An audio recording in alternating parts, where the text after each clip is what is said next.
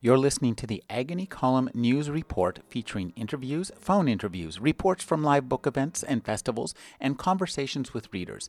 You can find additional news, interviews, book reviews, and more 5 days a week at the Agony Column website at trashotron.com/agony.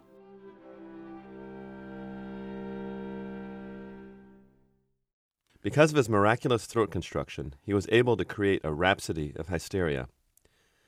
He described himself, on first hearing him, as being intoxicated and feeling that all can be changed.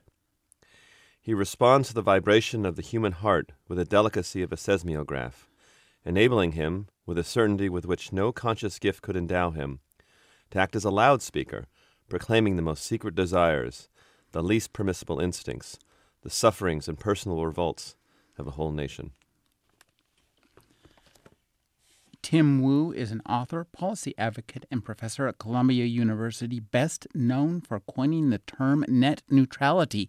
In 2006, Scientific American named him one of 50 leaders in science and technology. In 2013, the National Law Journal included him in America's 100 most influential lawyers. He formerly wrote for Slate, where he won the Lowell Thomas Gold Medal for travel journalism, and is a contributing writer for The New Yorker. He's the author of Who Controls the Internet? Illusions of a Borderless World, and The Master Switch, The Rise and Fall of Information Empires. His new book is The Attention Merchants, The Epic Scramble to Get Inside Our Heads. Thank you for joining me, Mr. Wu. Sure, it's a pleasure to be here. The Attention Merchants, this is not an old phenomenon. This is pretty new, what you say. These people have not been around us, this idea of harvesting human attention. It first came to light in the first newspapers in New York. Tell us about the New York Sun. Yes, certainly. Yes, so, writing this book, I went searching for the source of the Nile, so to speak. When did this business model begin where you gather up a crowd and resell them to advertisers? It's so commonplace in our times. It was the New York Sun, August 1833.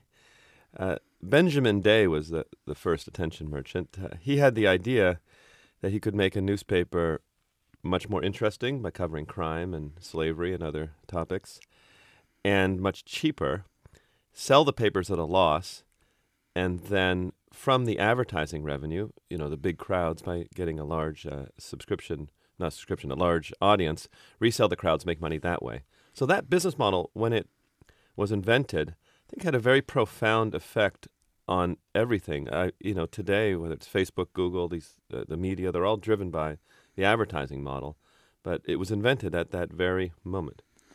And while we think of it as just the tool of advertising, it actually didn't get its start necessarily. Its big blow up wasn't in advertising as much as in propaganda. So I think that's one of the really fascinating aspects to me. Yeah, no, I agree. So, I think we sometimes think, there's always been advertising. Of course there is. But modern advertising, as we think of it, trying to persuade, manipulate, influence, didn't really get started until about the 1910s, 1920s, as we see it today. And I think one reason was that businesses didn't really believe it worked. It was once a very niche thing to advertise.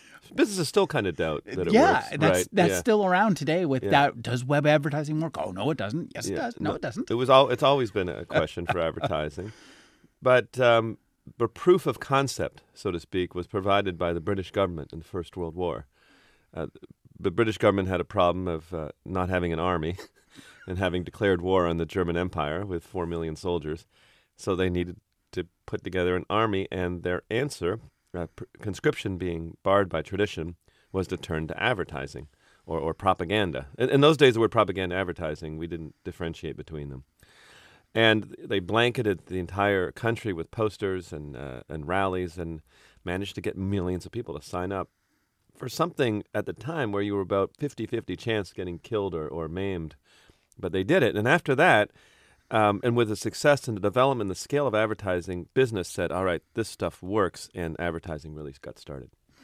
I think that one of the key concepts of your book is the idea of the bargain that's been made between the advertiser and the consumer and the the broadcaster. This is a kind of a three-part bargain that's unwritten, and it's been changed consistently over time. No, that's right. I think a lot of our life we're kind of in a covenant without even. And I don't know. I think we know it and we don't know it. So you go through your life. You have all this sort of free stuff around, free searches. Maps. You see your friends on Facebook. You watch free television, or maybe you pay a little bit, but some of it's free. And then you watch, for that, advertisements of some quantity. It's really hard to know how much you're taking. It's not like there's a price tag, but you're going to watch some ads to like watch football on Sunday or something. Or being on Facebook means telling Facebook an awful lot about yourself and your family. And so there we go. We're in this deal, and as you said, I think it really informs. It's one of the more important covenants of our times, determining how we live. In exchange for free stuff, we open ourselves up to influence and access to our minds. That's our deal. And that's a big deal. That's not just like looking at advertising. That's a behavior modification. And I think that's something that we really need to understand every time we make that deal, every time we click on a privacy agreement, every time we go to a website, we are consenting to have our behavior modified. Yeah, that's right. We're opening ourselves up to influence, because you can only be influenced if someone has access to your mind. Mm-hmm. And what you do when you agree to use free, sort of the free stuff, is you're agreeing to have some part of yourself opened up, as you said, to influence you, pay attention to ads or other tools that are designed to steer you in various ways. I mean, it makes it sound sinister. It is a little sinister, but in exchange we get a lot of free stuff. So, that's our deal. One of the reasons I wrote this book was not so much to condemn it, although some people might want to think hard about these kind of deals we make, but also just to know the deal is on. Mm-hmm. These are the terms. We are opening ourselves up to, as you said, behavioral modification. I think, too, that it's important to understand this idea of paying attention, because we have this idea that we're always paying attention, we're taking in all this data, we are, but actually the human mind spend most of its time not taking stuff in, but filtering stuff out. So talk about what paying attention is and how we understand it. Yes, no, it's a very important point to understand. Our most magnificent power as humans, I think, one of the most magnificent powers we have is to ignore things. We ignore almost everything in our environment, even though our brains are being bombarded with signals, and I don't only mean your eyes, your senses, all of your senses are constantly bringing in information, and we have this ability to take one tiny stream and focus on that. So maybe you're driving a car right now, but you're focused on the voice, sort of ambiently focused on other things as well. So that has an enormous role in our lives because for whatever gets our attention is really in a real way getting access to our minds. And most things don't, and therefore attention is incredibly valuable. It's also valuable because you only have a limited amount of it. 168 hours a week is all we have.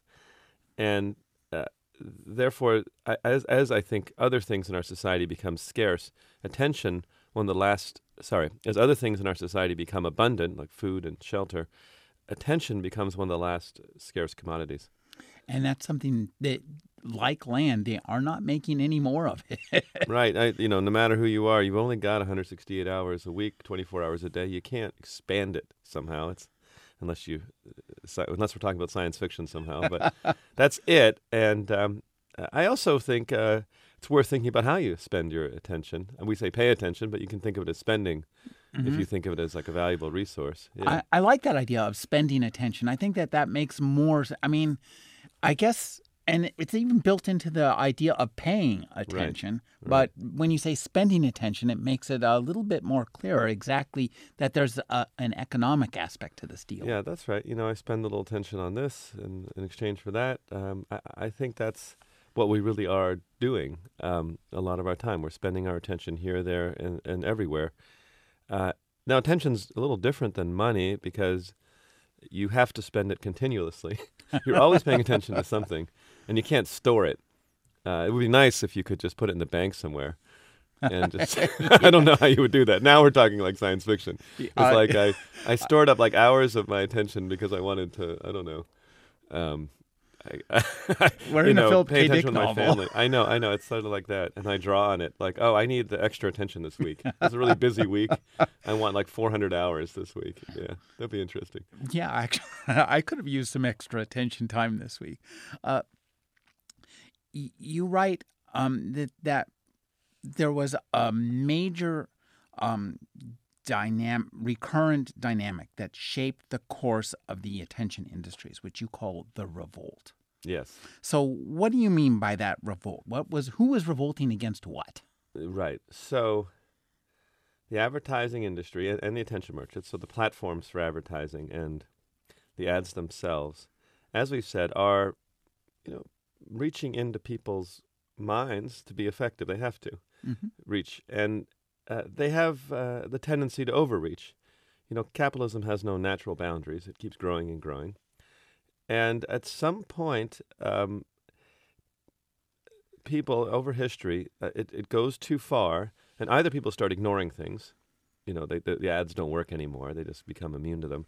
But if it gets really extreme, there will be among consumers or among the people one or another version of a revolt where people begin saying they've had it, more radically tuning out, calling for government regulation, boycotts, ad blocking in our current time, cord cutting, just more violent forms of reaction to advertising. And I think it's something deep within us. Some reflex of self-preservation says this is too much. I'm losing control over who I am, and I've had it. People don't say that. They say something more like advertising is just too annoying. It's gone I'm too mad far. as hell, and I'm not going to take it anymore. Too intrusive. Everyone has their tipping point, For me, maybe when I was reading about advertising in public schools, for example, that might have been my tipping point. That's a disturbing trend, and that's what begins the book. That's where we start. Yes, I know. I was looking at all these pictures of schools, and there's schools in poor districts where the entire hallway is lined with advertisements. The lockers are all plastered over with ads. And then they have these enormous screens which run advertisements mixed with school announcements. And it just seemed to be so dystopic. This is because children, first of all, are incredibly vulnerable to influence. Sure. They're hard to get children to pay attention, but when they pay attention, it's very deep. Mm-hmm. And they're also a captive audience. Like, they have to go to school. So there's something about advertising. I mean, we do educate children, which is, of course, a form of propaganda. But to advertise to children while they're at school just struck me as that was the bridge too far, and I was ready to storm the battlements on that one. And this whole trend, another great figure in this book, one of the things you do in this book really well is to craft characters, and there's this amazing story arc in this book. It's compelling and page-turning. We can't wait to find out what crazy things somebody's going to do next. And one of the craziest guys out there, and one of my favorite characters, was Claude Hopkins. Oh, yeah. I loved Claude Hopkins. Oh, good. I'm glad you did. He's such an unusual figure, but has such an influence over how he lived. So Claude Hopkins was the first of the great copywriters. For people who know the show Mad Men, he was like the early version of Don Draper, except for he was a lot different looking. He was a weird-looking guy. He had a strong lisp. He always wore a flower in his jacket. And his history is very interesting and actually tells us a lot about advertising. He was originally a Baptist priest. As a teenager, he was a Baptist preacher, and he thought he'd make his life as a clergyman. But then he had some strange fit and rejected the church. He gave a last heretical sermon which rejected the story of Jonah and the whale and of eternal damnation and various other doctrines. He couldn't stand it. He decided he had to have a life with a little more excitement, and he went into advertising. And it's not very hard to see how he imports the methods of advertising into the sale of products.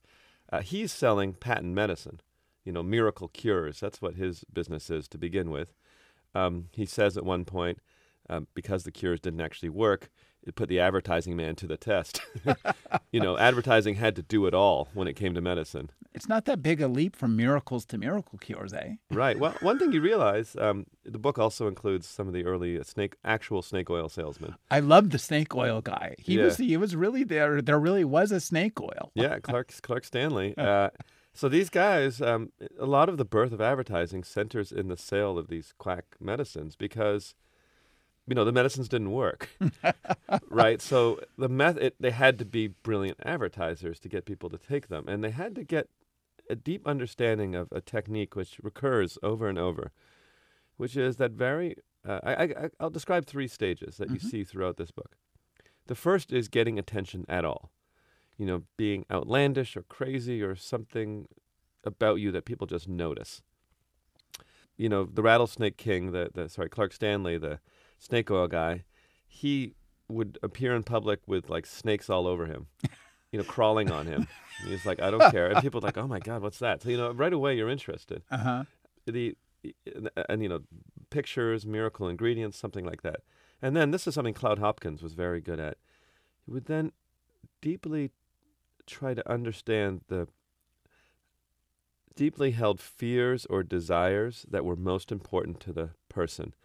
In medicine, it was often a fear of death or of sickness or a desire to be free of chronic pain. And then finally, to offer yourself as the answer, as the solution, to give people what they want. I have what you need, a lot of the early patent medicine says. Every other doctor has failed you, but now here's me. And you'll later see this reflected in politics throughout the 20th century. But in early advertising, that idea of detecting almost uncontrollably what people want, so desperately need, and then offering your answer becomes a very powerful tool. It's not completely unlike religious promises, especially in Cloud Hopkins' hands. There's the sense of suffering in this life and a deliverance to another life. Here is the answer to your problems. I like that idea, too, that you mentioned, the conjoining of fears and desires, because those two kind of dissolve into one another. Yes, the most successful, and not every ad is this successful, but the most successful really put those together. Another early ad that I like that does this very well is an ad targeting women in the 1920s for Listerine, which was originally a floor cleaner. That right there, I'm already scared. The advertisement, they had new management. Okay, what are we going to do with this stuff? And they came up with this idea of targeting women, and particularly the fear that they sensed of becoming an old maid or of not finding a husband, the desire to be wed. And so they came up with a campaign, Often a Bridesmaid, Never a Bride, which was focused on poor Edna, a girl who was as charming and beautiful as any of her peers, but, and no one would tell her this, had bad breath. So halitosis, invented the scientific word. So she had bad breath, and so no one would tell her because it just wasn't the thing to do. Answer, Listerine. So if you're afraid of not getting married, Listerine is your answer. I guess so. I think that for me too, that the sweep of this book in terms of the way you move us from politics to commerce is really interesting. When you were putting this book together, did you have to have like spreadsheets? And I mean, there's a lot of stuff that goes into this book, yet it's concise and, as I say, something of a page turner. It's challenging to write a book that covers 200 years of history and also such a broad topic as attention. That's one of the reasons I focused it on the business model of the attention merchant as opposed to everything we pay attention to, because then it's just like a sprawling mess of a book. Mm-hmm. Well, I mean, it took 4 years, I guess, of time to put it together. There's a lot. It's not in this book. Mm-hmm. I think this book is about 100,000 words, and I probably wrote 200,000 and cut about half of it. So, there's all kinds of stuff that's on the cutting room floor.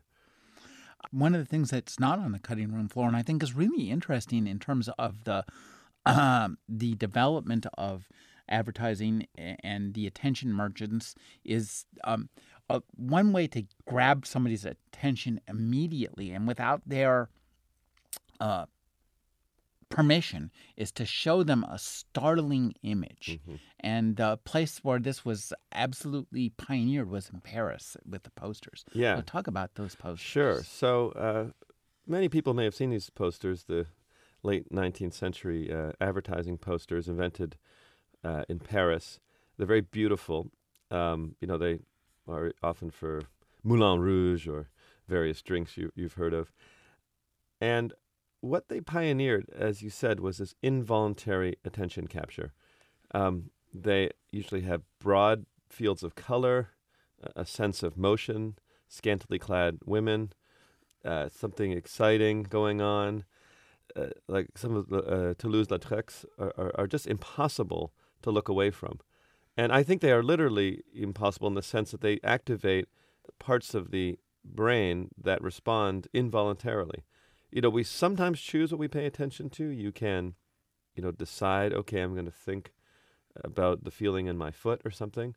A lot of our attention is involuntarily triggered by the kind of things I've talked about, images of monsters or sexual targets or loud noises, bright colors. Those grab us, and those have always been important in the attention harvest. Scantily clad women playing rock and roll with monsters on stage. I think you've got a full house there. It's enjoyable sometimes to look through old posters. I mean, look at rock and roll albums or like Iron Maiden. I mean, you ever think about Iron Maiden's covers? Like you can't look away from them. No, it's true. You might want to. You might think, I've heard that music. I don't like symbols of death, skulls. Those also immediately grab your attention. To look through like an old book of advertising posters or propaganda posters are also very effective. They just, you cannot not look at them. They grab you. And I'm saying that's partially involuntary. Mm-hmm. Now, intimately tied to the history of attention study and capture is technology. And one of the first big technological leaps to be gobbled up by the world of the attention merchants was radio. But it was a big experiment, and they were really worried about it until it started to rule the world. So radio was originally, 1920s, seen as sort of a pure medium, one that no one thought should be contaminated with advertising, clatter. There was a strong movement to keep it non-commercial. It was a little bit like the internet in the 1990s, radio in the 1920s. Everyone thought, this is this very pure thing. And so the first advertising was relatively subtle, and radio did kind of keep its non-commercial aspect until the late 1920s. And the first really big radio show that was a hit show, kind of like a program, like the ancestor of the sitcom, of the soap opera, and so many other things. And the show that brought advertising to people's homes was the show Amos and Andy, which many people have probably forgotten. It featured two white men talking in Negro voices. Sometimes they put on blackface for their public appearances. And they were telling this ongoing story at 7 o'clock every day about the two black gentlemen who had arrived in Harlem and were confused and befuddled by modern life, basically, and people thought it was hilarious. I think you listen to it now, it's unspeakably racist. It's very hard to listen to. People liked it. It pioneered a lot of things. For one thing, that idea that every day people would listen to it at a set time was in some ways the invention of prime time. Right, that's what you're saying. Yeah. And I like that idea. Prime time gets invented by Amos and Andy. Yeah, they invent, and the whole, it's sort of must-listen radio, must-see TV. People are all across the country sitting and listening to the show at the exact time every day in a kind of ritualistic-like fashion, somewhat recalling organized religion, except for its comedy. And this idea of the program you watch, and it's a serial, and it keeps going, and the plot develops, inspires a lot of other forms of entertainment. Well, let me back up on that. So they Amos and Andy were a hit. People thought they were so funny. They came up with another show, The Goldbergs, which was about Jews. There was a later show about Irish people. So They went through the whole racist spectrum there. yeah, so the early the capture of American attention by radio was based on the Protestant majority's perceived perception that blacks and Jewish people are hilarious. It's actually not something that really goes away. If you go through like American television into the 70s, 80s, like Seinfeld's kind of about Jewish people, different strokes, the Jeffersons. It's like, okay, what happens? I mean, the Jeffersons, like, what happens if you put black people in a rich neighborhood? It's actually Amos and Andy. Like these sort of formulas. If you start to look at television at all, it's like there's 5 shows, television or radio, and they do them over and over and over again. What struck me too is what you said is that what Amos and Andy marked was one of the many unspoken changes in the deal. Mm-hmm. Up to Amos and Andy, if you were to be confronted by advertising, you actually had to go out or you had to open up a newspaper. There was some kind of effort involved. Now all of a sudden, and it generally involved going out of the house. Now all of a sudden, it's in your house. It's instituted as part of your life, and that's a big change. That's not easily not mentioned often, I guess. No, I agree. It's a theme of this book, and one of the things I'm trying to trace is the erosion of zones of the personal, the non-commercial, the sacred, their infiltration essentially by commercial media and advertising, step by step by step. And one of the big ones is the home. There was a time, in fact, in the 1920s, people said, well, you can't have advertising on radio because the home is a sacred space. No one's going to accept advertising there, and it would be wrong to do that. Later on, you have advertising come even more effectively into the home with the television. Moving much closer to our times, we have the social sphere. Our friends and our acquaintances become commercial, part of advertising, social media, and Facebook. And, we now carry just right on our own bodies, which obviously ours, you couldn't have anything more personal. We carry phones, which are also advertising platforms and are commercial entities. There's been this erosion of these spaces. I talked about schools earlier. There's been a recent effort to have more advertising in state parks and some federal parks based on the idea, well, 1 million people are looking at Mount Rushmore, Yosemite Valley, like, wait a second. It's all these eyeballs. We got to do that's an uncommercialized activity. And we've accepted this kind of norm where if there is attention, well, someone should be making money from it. Otherwise, it's wasted. But I think that norm is in complete tension with the idea that we need some spaces that are our own, where we decide who we are as people or as families, and you're kind of buffeted from the outside world. And I think we've surrendered a lot of that, and that's something I'm concerned about. I think that comes across quite startlingly clearly in the book. And when you were talking about radio in the house, what it made me think was that the people who were certainly willing to sit and listen to Amos and Andy in the house will probably not be so keen on putting up paintings next to the painting of their dear mother of whatever was being advertised on Amos and Andy. Right. As would we. We wouldn't. I mean, nobody, for example, nobody wants to, or very few people want to drive a car that's festooned with advertisements, although you'll see them now and again. There's a sort of subtlety in how these things happen. It really is an erosion process. Mm-hmm. So Amos and Andy, in the early days, just said, Amos and Andy, presented by Pepsodent toothpaste, visit your dentist twice a year. So they had sort of a public service announcement, and they just mentioned the toothpaste.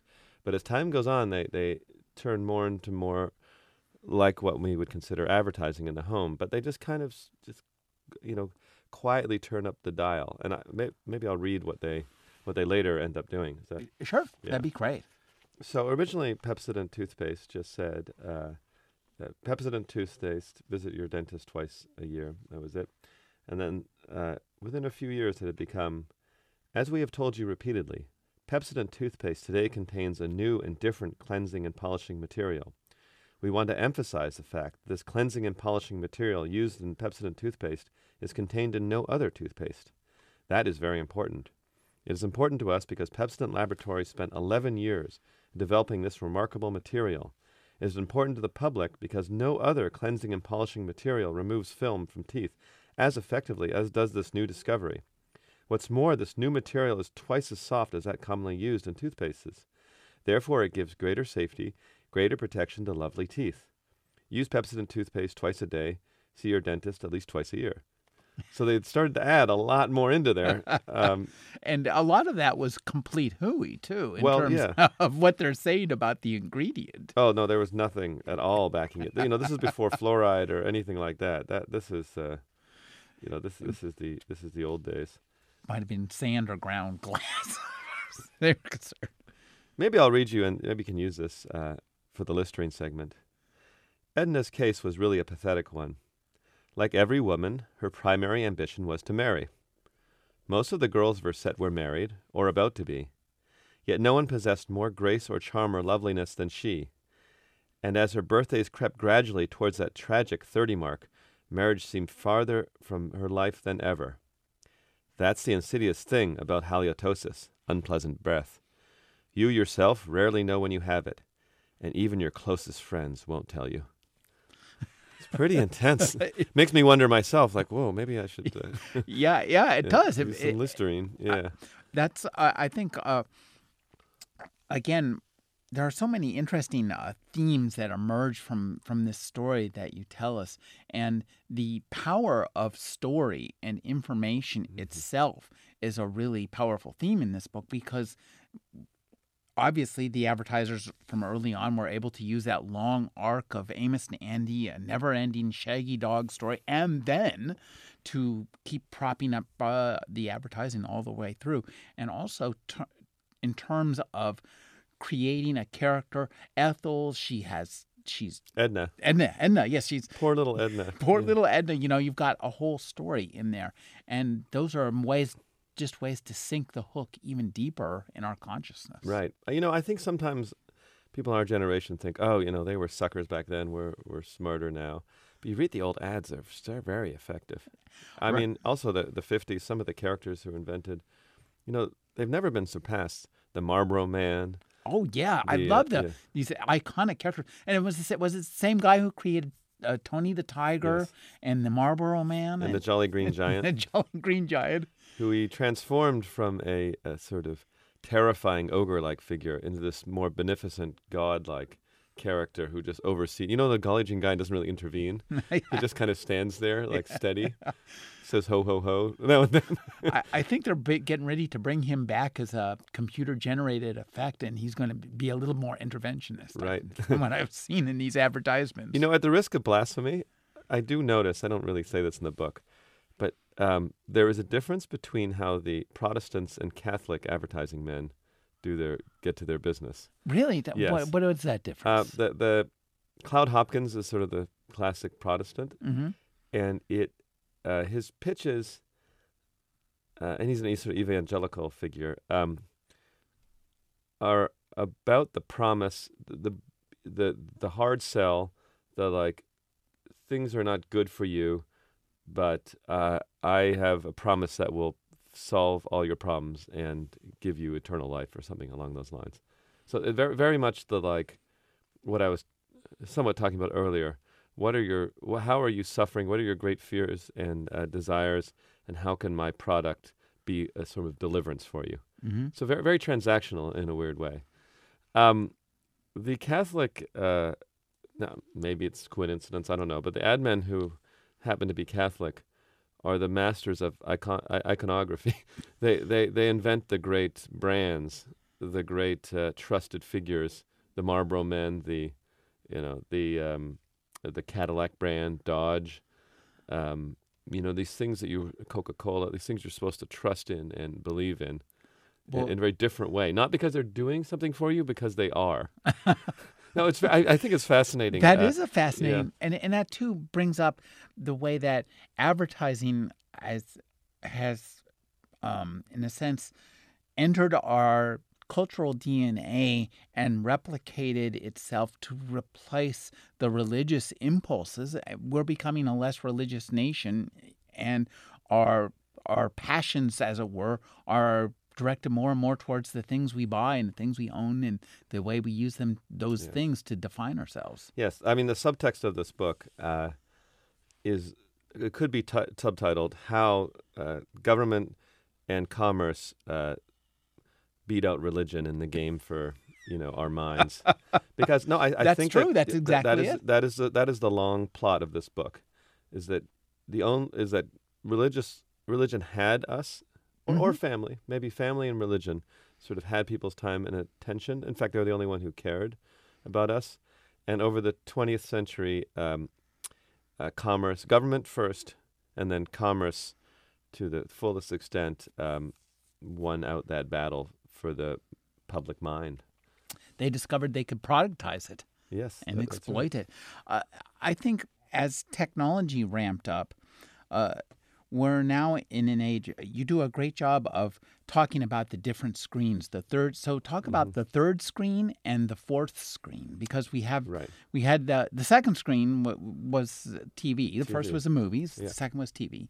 Talk about the third and fourth screen and how those played out. Well, since you're interested in this religious side, I will tell you the zeroth screen. The first meaning of the word screen referred to the barrier between the priests in a Catholic church and the audience.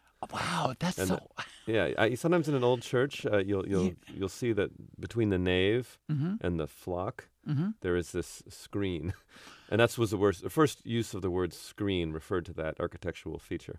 Wow! So that's just a little. Since you seem to be interested in that kind of stuff. Well, that maps out perfectly through the imagery of the book. Right, and then you have the movie screen. Then you have the television screen. Third screen is one which we all spend a lot of time with, a computer screen. This is stuff I took out of the book, but its invention is associated with the development of anti-nuclear attack technologies in the government. The early warning systems, NORAD, I got to make sure I get it right, but the early warning systems for nuclear attack, in order to have effective visualization of attacks from the Soviet Union, they began to build better and better screens, including quite large screens, to defend against attack. That's another story.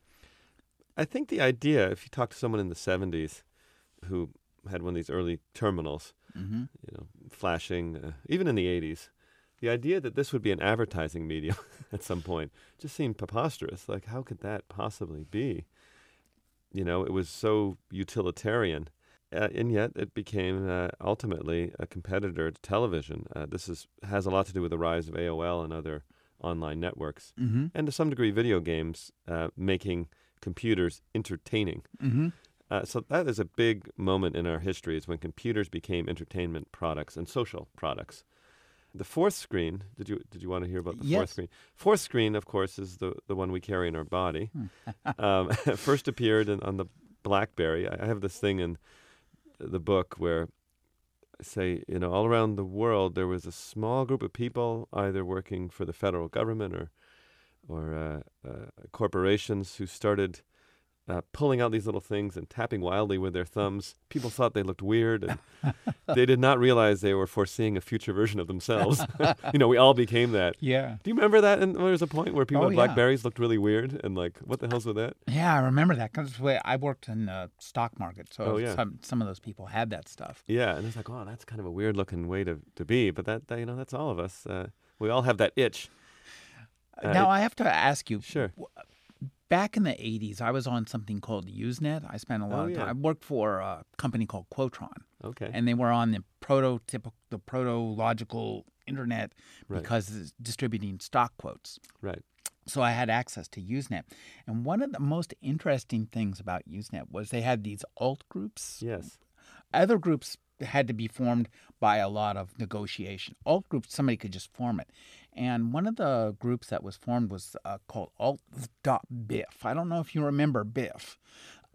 He was this guy who would type all of his messages in totally annoying capital letters. He's the first guy to do this. Wow. And one of the things he said eventually was that soon there will be a news group for every human on the planet, which I think that's what they call Facebook. Right. Wow.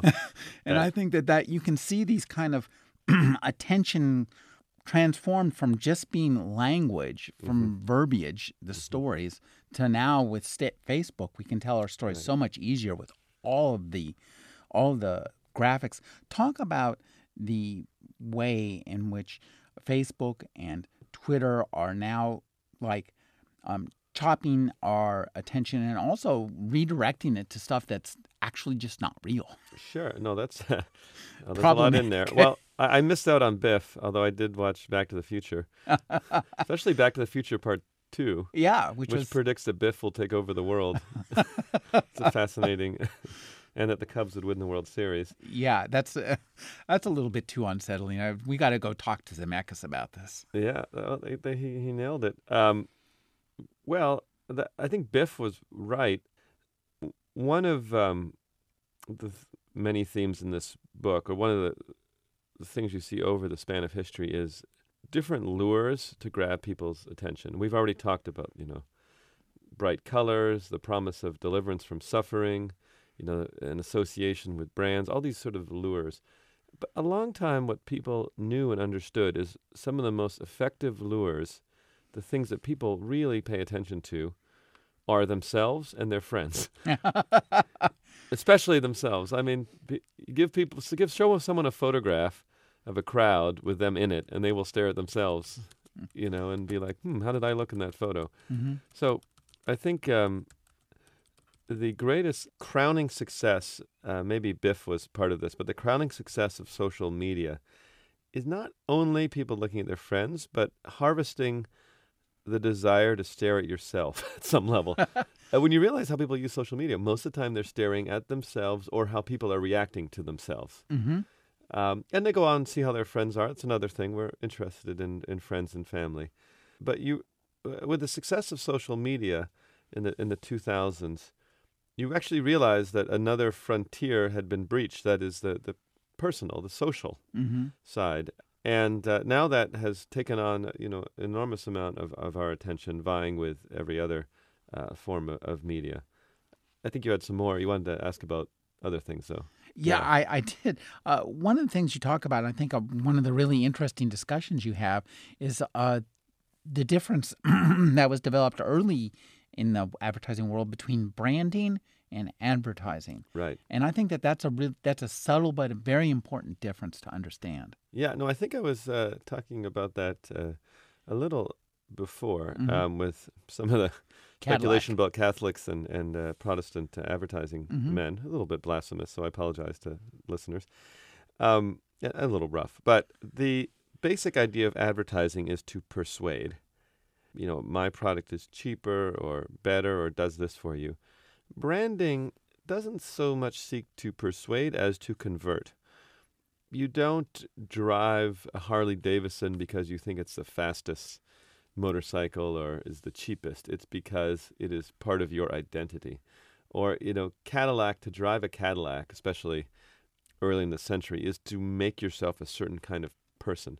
So it's an association. Coca-Cola, the most successful brand in history, somehow made drinking of it almost a patriotic act, an act of belonging, part of being American. Who knows why? It's just a beverage, brown beverage. But the icon made it. There was a phrase for Coke. It was the brand beyond competition. Mm-hmm. It's just it wasn't that Coke was cheaper or better. In fact, it wasn't. It was just there was no other choice, and that's the genius of branding. One of the things about this book is you give us all sorts of details about stuff that we just probably never knew. And I think most of us never knew about PRIZM, P-R-I-Z-M. Yeah. And this is a really fascinating development that keyed off the first idea of the zones of information for postage, zip codes. Zip codes, yes. zip codes were actually controversial at their invention because people said, "Oh, these zip codes are going to be used to invade our privacy." Well, It's one of these things. Okay, yeah. So Prism was one of the first sophisticated targeted marketing systems. Advertising initially was just one message for everyone. They then, in the 20s, began targeting women. In the 50s, there was some targeting of subgroups like African Americans. Pepsi had a Negro marketing department or something like that. But in the 70s, reacting, I think, somewhat to the idea of the counterculture that America is a much more diverse place than anyone realized. It's not just one kind of homogeneous mass of white people. There began to be marketing targeted at individual neighborhoods, zip codes. This Prism company came up with lists or associations of who lived in each kind of neighborhood. Some were like bohemian neighborhoods, some were like, rich neighborhoods, and they gave them all names. A man named Jonathan Robin pioneered this idea of geodemography, as he called it. And his basic idea is, well, if you can figure out who lives in an area, you can sell to them. And he gave them these areas evocative names like Bohemian Mix, Shotgun and Pickups, Young Suburbia, Young Influentials. They're still used, these titles. They're often used in politics, actually. oh yeah, no, it sounds like they would. Yeah. Individual groups, Gold Coast and that kind of thing. Fur and station wagons. Could you talk about what you call the celebrity industrial complex? This is a really fascinating notion that it's just created out of whole cloth. Well, yeah, I associate that with People magazine in the 1970s. Celebrity since the early part of the 20th century had become important for the sale of movies and so forth, and actors started becoming famous. But at some point, someone realized, frankly, Time Inc. realized, that they could make a magazine or have a product just centered on celebrities themselves and nothing else. Magazines were always about sports, and maybe they'd have stars in there, but just only focusing on celebrity as its own industry was a byproduct of the 70s. It also dovetails with the sense that celebrities were becoming increasingly important to these attentional contests, that if you wanted to get attention for anything, you needed a celebrity. And, that's certainly become, even if anything, much more dramatically true in our times. The more competitive the attention markets get, the more celebrities become important. And the more celebrities become important, the lower the internet can go. That's true. And you talk about the rise of clickbait and BuzzFeed, and give you, I think, speak quite glowingly about Huffington Post and their ability to scrape the bottom of the barrel and get you by the eyeballs. I don't know if glowingly would be the word I'd use. There's a fellow who's in the book who's behind a lot of this. He's a really interesting guy, Jonah Peretti, the founder of BuzzFeed and of the Huffington Post. I love the characters in this book, and he's one of the best, I think. He's kind of a jokester figure. He's a sense of humor. His first kind of stunt was he wrote to Nike, and they had customized shoes available on the web, and he wanted shoes that said sweatshop on them. They said no. He went back and forth.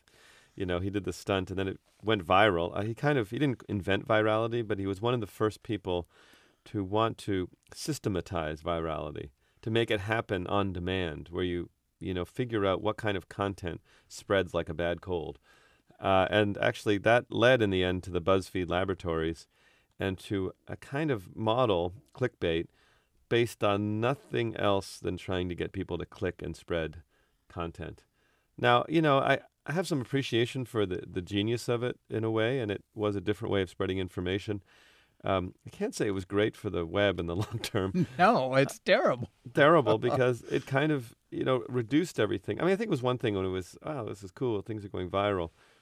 When that becomes the only way of disseminating information, it does lower us to a level where, I don't know, does it make people click or not? And it's people used to say the competition for ratings was undignified in the 50s. The competition for clicks in our time makes ratings look dignified in comparison. I think that in this book, you do a really nice job of giving us a relatively dispassionate history of this. And then in your final words, in your afterword, you kind of sum up and take us where you think we've been. And I think that there's a morality to this book that's not explicit, but the reader you can't really miss it. So I want to talk about that, writing a book that's informed by morality but doesn't promulgate it, so to speak. Yeah, that's an interesting question. So I guess I'm interested in how we live and, us living our best lives. And the environment we live in, I think, has a lot to do with that. We live in what I call a built attentional environment.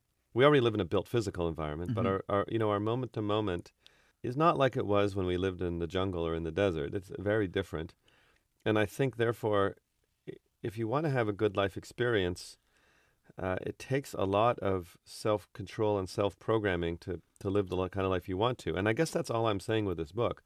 It's like, be aware that we live in a casino, an attentional casino. And, if you go over and put one bet down, you're gonna get sucked in. I have part of why I wrote this book was that experience of, going to write one email and suddenly watching 3 hours go by and not knowing what had happened, and realizing, there's something here that is in some ways perhaps taking away for how we'd like to live. I think I say in the book, we're in danger of living lives that are not really ours.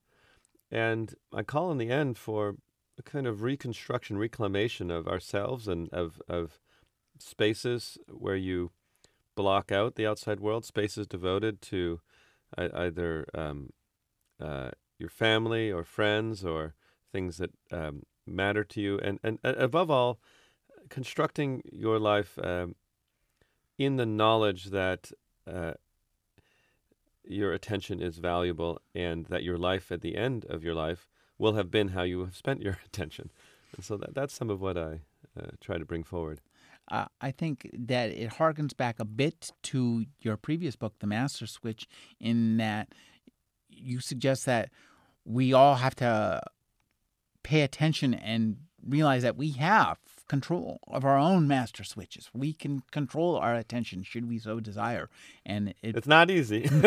No. In fact, it's so not easy that I think one of the major themes of the book is not to overestimate yourself, not to be overconfident in your own ability to detect propaganda or, control yourself. But you need to create pretty hard lines.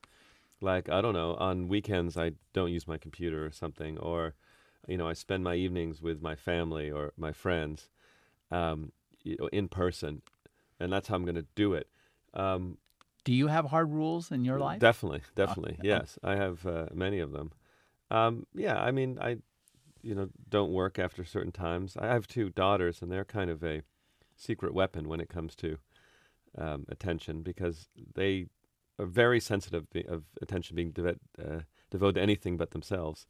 And sometimes I'm like, you want to type on your phone, but it's not, interacting with people sometimes is inconvenient in a way, but it feels much better and healthier. I think when we look back at this period, I think the beginnings of a movement, similar to the movement to be more conscious of our diet, is beginning about how we spend our time, how we spend our attention, frankly, and whether it's with essentially what we think of as healthier stuff or junk food. And I think that's beginning. The new book by Tim Wu is The Attention Merchants, The Epic Scramble to Get Inside Our Heads. Thank you for joining me, Tim. Oh, it's been terrific, and thanks for taking such a deep interest in this book.